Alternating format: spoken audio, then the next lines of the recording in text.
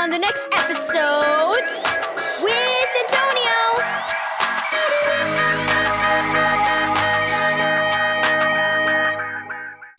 Thank you, Joyce Meyer Ministries, for this daily devotional.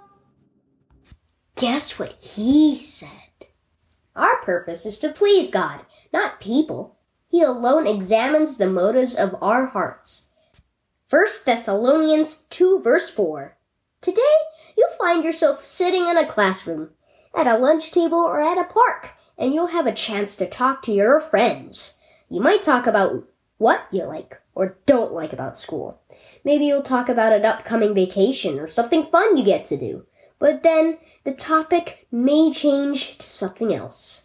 Someone might say, "Do you know Liam? He's super mean and I don't think we should talk to him anymore." And another person might chime in with, "Liam, yeah, he's not nice, but you should meet his sister Grace. She's even worse." Then everyone will look at you. What will you say? Will you chime in and talk badly about them, or will you respond with something else? You know, it's a simple choice. You should do the right thing, but you really want to be included. But at the end of the day, it's more important to be a kind person and stick up for people than to go with the crowd and be mean. Kid prayer.